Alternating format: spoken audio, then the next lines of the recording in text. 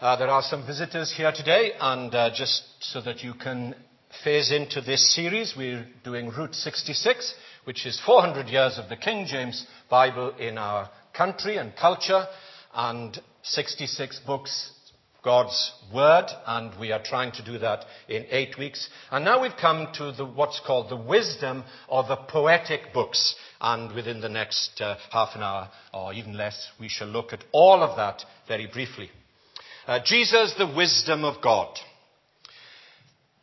We're looking at, for the most part, the book of Proverbs, and pose a question immediately. What makes a proverb? What makes a proverb? 3 suggestions. Is it a sermon encapsulated in a few words? That would be nice. Is it something to chew on? Like we say that you are given a proverb or a statement and you want to reflect, you want to chew on it, you want to think about it and take time to reflect, look at it from all perspectives. Or is it wisdom that is to be applied in everyday life? It's not a case of us saying that it's going to make us clever, but it is going to make us wise in the way we live our lives. Proverbs are a universal way of people, cultures of all societies throughout the whole world, the way that they communicate. Some that I'm going to give you now are as familiar as, well, let's test it. A stitch in time. Thank you. What is it saying, though? What is it actually saying? Sorry? Exactly. Don't procrastinate. I need this because I procrastinate terribly. So it saves you a lot of hassle and trouble if you do things when don't put off today what you can. It's the same thing, isn't it? Okay. A bird in the hand. What are we saying? What are we actually saying? Who's... Right. Some people are not. Okay. See, that's the point, isn't it? It says, hold on to what you've got. If you think you're going to get more, let it go. You end up with nothing. So that's... let's have another one. Birds of a feather. And why? What are we saying? What is it saying to us? Okay, we haven't got time. But you see the point, don't you? You see the point? You give a proverb and you need time to reflect and think. Okay, let's get a bit biblical. Where there is no vision, what is it saying? In the NIV it actually says, where there is no revelation, the people cast off restraint. Having a vision for your marriage, for your life, for your work, for your family, for your church. Otherwise, you are a drifter. And there are spiritual drifters who come to church quite a lot. And therefore, having a clear vision of what I believe, of what I'm doing, of where I'm going. And that's why, of course, we should expose our hearts and minds to the Bible. So a survey, just with that sort of quick example and introduction of the books of Job, Proverbs, Ecclesiastes and Songs of Songs are often called the poetic books. And this poses 2 questions or 2 comments. Okay? The first is this. Hebrew poetry, as we read it in the Bible, is not the same as Western poetry. It doesn't rhyme. Poetry that doesn't rhyme for some people isn't poetry at all. Well then, if it isn't rhythmic poetry, what is it? Well, it's got structure. And stay with me, please. I've been in this pulpit long enough to know when some of you just sort of switch off or drift off. That is very naughty. And it is not my fault. So, poetic structure called parallelism. If you think of a single railway track, 2 lines running in parallel, that is not complicated. So you get 2 lines of thought running together. So this sort of continuous, similar line of thought that's called parallelism, that is Hebrew poetry. And we're going to illustrate this now to see how it is intended to teach us, to provoke us to think outside of our familiar experience thus far. And what we have is three main categories of this parallelism, often called couplets. Two thoughts together. And the first is to contrast. You make a statement, and the statement is made to contrast that. Or there is one that is to compare. A statement is made, and you compare something else with it. Or a statement is made, and you complete it. You finish it off. Now, we're going to do this exercise very quickly. So, use your Bible, and let's just see. We're staying in the book of Proverbs. We're not going too far, and it's not difficult. So, you see what we are doing? We're looking at this parallelism, which is called the poetic literature. And you've got two ideas placed each or next to each other. For example, let's look at chapter 13 and verse 10. Just very quickly. Just to see. I want you to get into this now, and then you can go home and apply it yourself. This is one example of a couplet. Okay? Proverbs 13, verse 10. Pride only breeds quarrels. The proud person who is never wrong and never says sorry creates enormous difficulty in family life and church life. Pride only breeds quarrels. But, you see the contrast, but wisdom is found in those who take advice. There is something about a know-all that is very unsavory, isn't it? Okay then. That is an example of contrast. We'll stay now in chapter 13 and very quickly to see one other thing. With this proverb in contrast, there is a word that turns it. A pivotal word, okay? And it is but. And you can trace it. Where you see the but, you'll see it gives you a contrast. So it's very important. Okay, we've seen that already in Proverbs 13 verse 10. Look at verse 18 of the same chapter. He who ignores discipline comes to poverty and shame. But, see the contrast. But, whoever heeds correction is honored. What do you make of verse 24? If you were to look at the whole of chapter 13, you'd see the majority are what is called contrastive or proverbs in contrast. What do you make of verse 24? He who spares the rod hates his son, his offspring. But he who loves him is careful to discipline him. You think of our society, which is very low on discipline. So it's teaching us something, isn't it?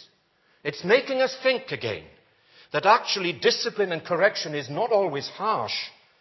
And indeed, the lack of discipline from the book of Hebrews says the child is almost illegitimate. It is that strong. But what is loving discipline? Well, there's much to teach us, hasn't it? Okay, let's move on to the next one. What we can call the completive. The proverb that completes a statement. Turn to chapter 14, so for the sake of time, and verse 10. Now you will notice it isn't but the word. What you have here is and or so. Okay, that completes it. Right? Chapter 14, verse 10. Each heart knows its own bitterness, and no one else can share its joy. Now it's a teasing one, and it says, what is it saying? Look at verse 13. Even in laughter, the heart may ache, and joy may end in grief. What do you make of that? You know, sometimes people say, crying, laughing, They're pretty close together, aren't they? Look at chapter 16 and verse 3 for another example of this completing. 16 verse 3. Commit to the Lord whatever you do, and your plans will succeed. But go to the Lord with your plans already sorted out and ask him to ratify it. Your plans will not succeed, which is the danger of what we can do. Do you see what it's doing? It's teasing us. It's making us think about how we live, decisions we make. Look at verse 20. Whoever gives heed to instruction prospers, and blessed is he who trusts in the Lord, and many more. Okay? So we've looked at these proverbs in contrast. We look now as they are completed. And lastly, let's compare. These are comparing. All right? Let's look at chapter 15 and verse 16. So now we're comparing, and the words now that will help as you make this comparison is better than or like so. There's those little words you will see that they are the key that opens up as we compare. Okay? Chapter 15, verse 16.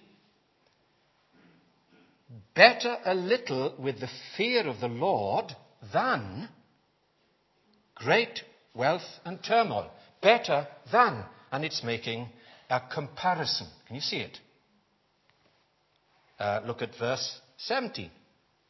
Better a meal of vegetables where there is love than a fattened calf with hatred. A great banquet that's lavished and people who hate each other.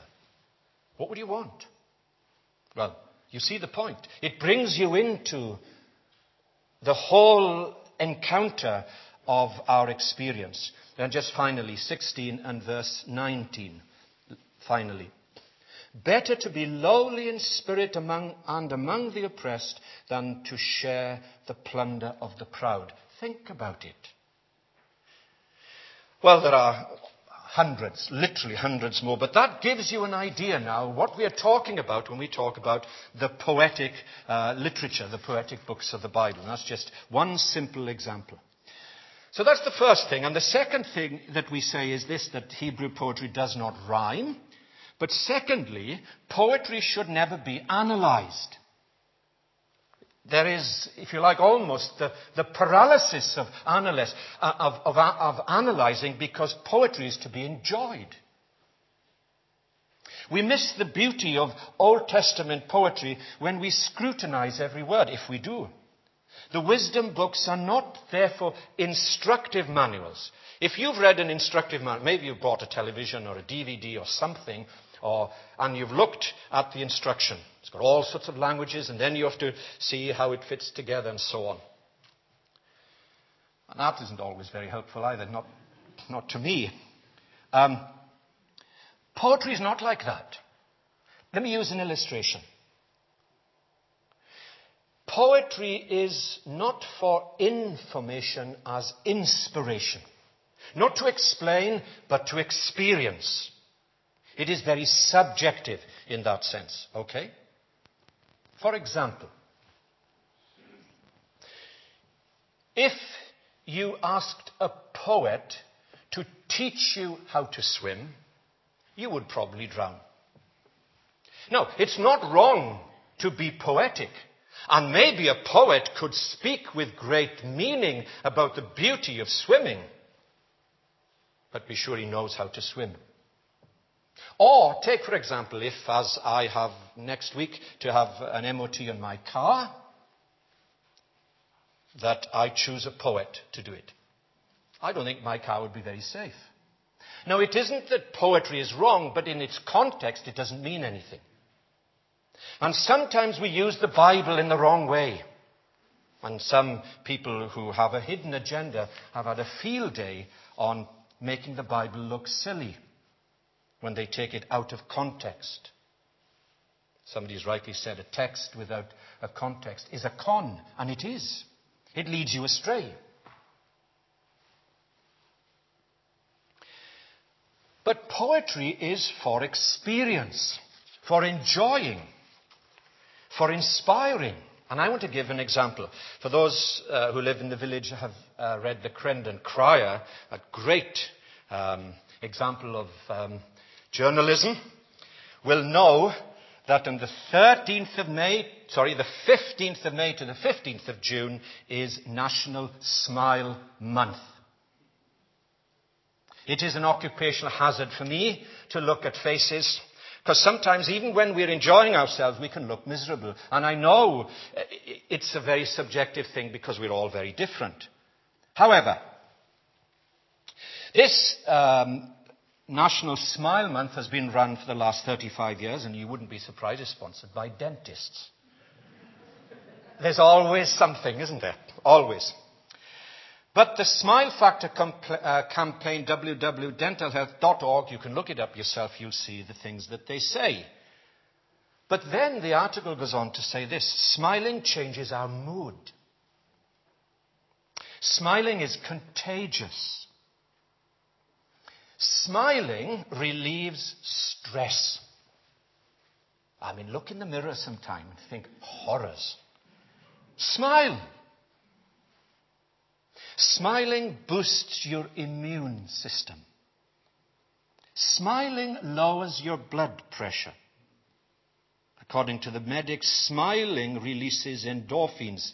In other words, smiling is a naturally induced drug. It's within you.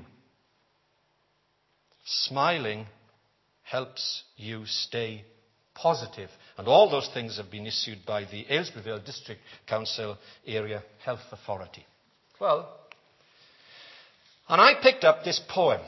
So there you are. I've given you some of those things. But what am I going to do now when I read this poem to you?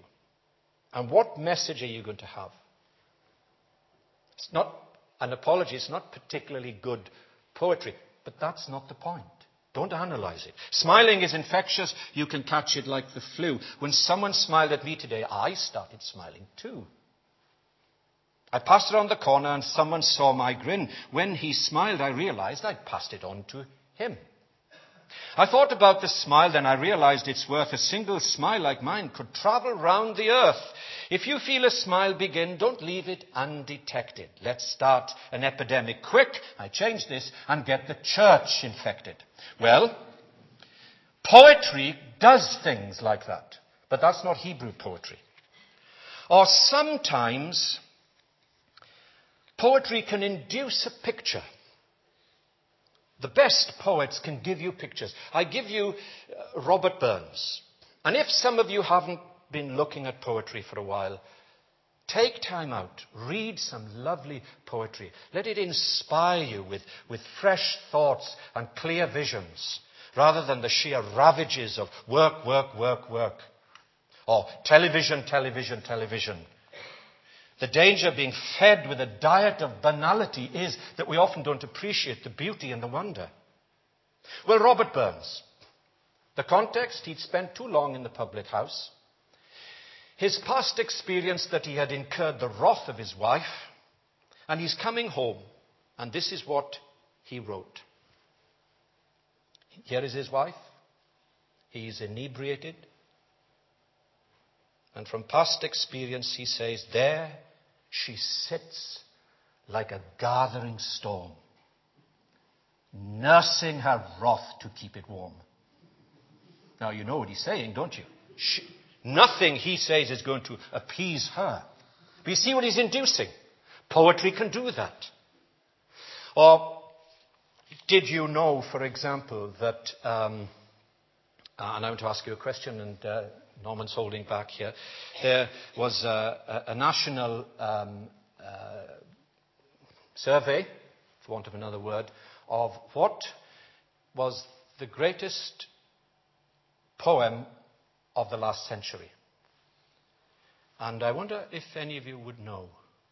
It was public opinion sent into the BBC. I think it was done. Would you know what? Have a guess? Vanessa, you're thinking. No? Have a guess? Quick? Yes. Sorry? You're a good girl. It is Kipling. Rudyard Kipling's If. Okay. Sorry? I thought she did. Vanessa, you shouldn't sit away in the balcony hiding yourself from me like that. That's right. But listen to this. For the sake of time, we can't say too much. But listen to this poem because of what it instills within us. If you can keep your head when all about you are losing theirs and blaming it on you, if you can trust yourself when all men doubt you and make allowance for their doubting too, if you can wait and not be tired by waiting, or being lied about, don't deal in lies, or being hated, don't give way to hating, and yet don't look too good, nor talk too wise. If you can dream and not make dreams your master, if you can think and not make thoughts your aim, if you can meet with triumph and disaster he calls those two impostors just the same. If you can bear to hear the truth you've spoken, twisted by knaves to make a trap for fools, or watch the things you gave your life for, broken, and stoop to build them with worn-out tools, and so on. Do you see what it's saying? Building a sense of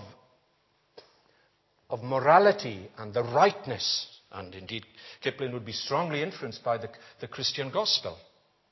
It does something to you, to inspire you and to be a better person in every way, and not to react to other people or give as good as they give to you, and so on. Well, those are just simple examples of what we have in terms of poems. Very different to the Hebrew. They're not rhythmic, but nevertheless they do the same thing. They inspire us and challenge us. And here is the danger.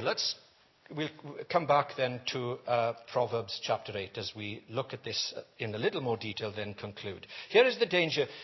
We can force biblical poetry into a sort of a sterile, emotionless theology that is but a straitjacket, and we miss the point. Last Sunday evening, when I was preaching on Acts 16, I was saying, if we could, next time when a Jehovah's Witness comes to knock on our door, use this approach, it would be very helpful.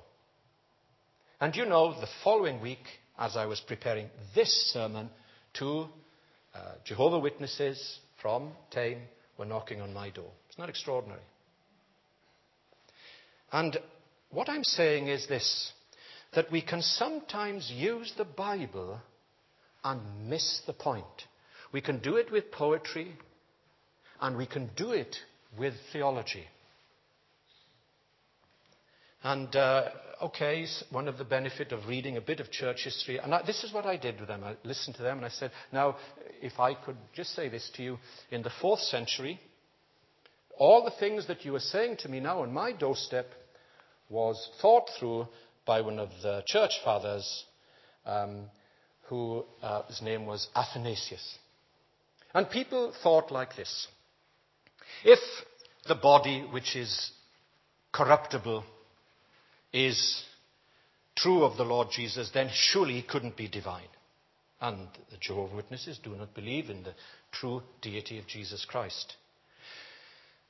And Athanasius was on his own. He was isolated by the theological world of his day. And he said this. It's a very beautiful phrase. It comes from the 4th century. And I was saying to them, you know, this was thought through in the 4th century. And here you are now in the 21st century bringing up this old heresy.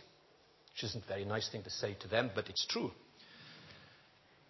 Athanasius said this. He, Jesus, became what he was not, human, but didn't cease to be who he was, divine. They would say in his becoming he ceased his full deity. And Athanasius said no. He is the eternal Christ, who is the Son of Man, who came into this world. And he is God incarnate. Now, isn't that interesting? It's not being clever. All that is saying is that sometimes the way sincere people, and these were two very sincere ladies who were on my doorstep, and yet to miss the point. And if we do it with poetry, we can do it with theology. We miss the point. So let's come to the conclusion, the application. In Proverbs 8:32 to 36 is a picture of the Lord Jesus. Let's look at this as we conclude. I say to you, it's a picture of him, Jesus, the wisdom of God. Just to say three very brief points. Verse 32 to 33. Now then, my sons, my children, listen to me. Blessed are those who keep my ways. Listen to my instruction and be wise. Do not ignore it. Now, as the gospel comes to you, take it to heart. Believe what he says to you. Here, if you like, is the Lord Jesus speaking to you. Words of wisdom. Words of salvation. And it's as if he says, listen up. Listen up. And listen up and what? Be blessed. Be blessed. And know his joy and his grace and his blessed assurance. You see, it's a gospel word. He calls us to listen. And secondly, look in verses 34 and 35. He gives us an opportunity to respond. He challenges us to listen. We are rational people. We're able to stand back and think and work it out for ourselves. But we don't sit on the fence, do we? No. He calls us to listen, and he gives us an opportunity to respond. Now, I hope this morning you will respond. That is, if here is the Lord Jesus long before his coming into this world, is speaking. And what is he saying? Blessed is the man who listens to me, watching daily at my doors, waiting at my doorways. And here it is. What is he saying? Whoever finds me finds life. That's what Jesus says. Now, of course, if the Old Testament, it could be a picture of the high priest coming out of the tabernacle where the sins of the people have been forgiven and the scapegoat is been set. Yes, there are many other pictures, parallel, if you like, the way we've been thinking. But nevertheless, here is Jesus. A wonderful picture of Jesus.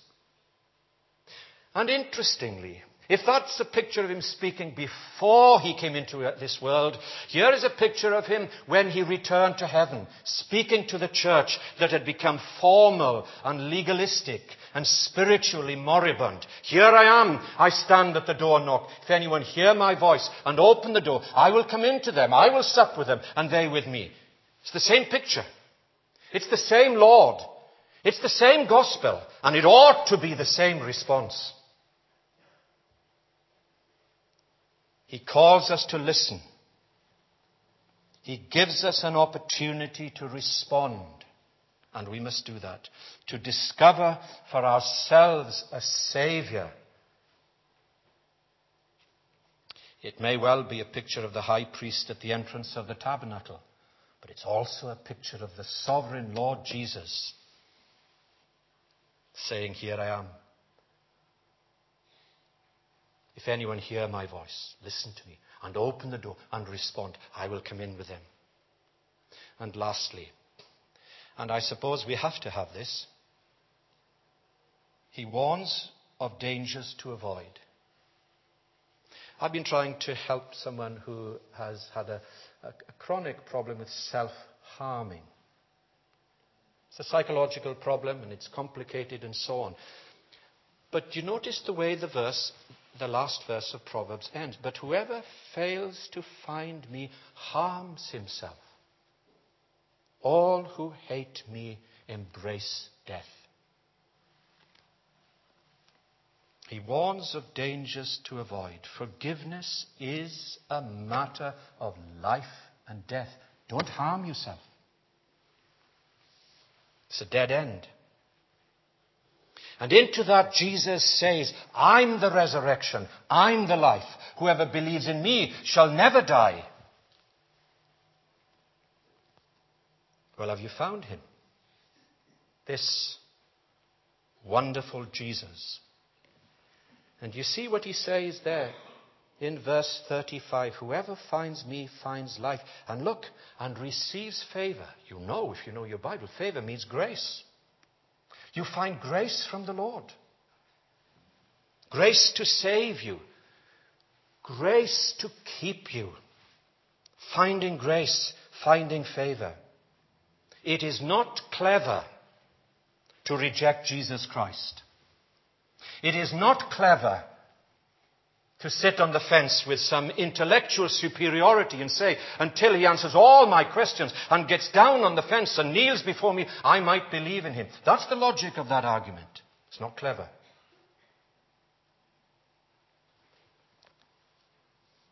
It's foolish. It's foolish to neglect your soul. And what benefit? But death. Sometimes we say of people, don't you, they're going out, it's a cold, raw day and they haven't got to be still. It'll be the death of you. You'll catch your death. A living death. So what do we say about this wisdom? Listen to his voice and you'll be blessed. Respond to his call and you will have life. Heed his warning and you will avoid death. Jesus is the wisdom of God.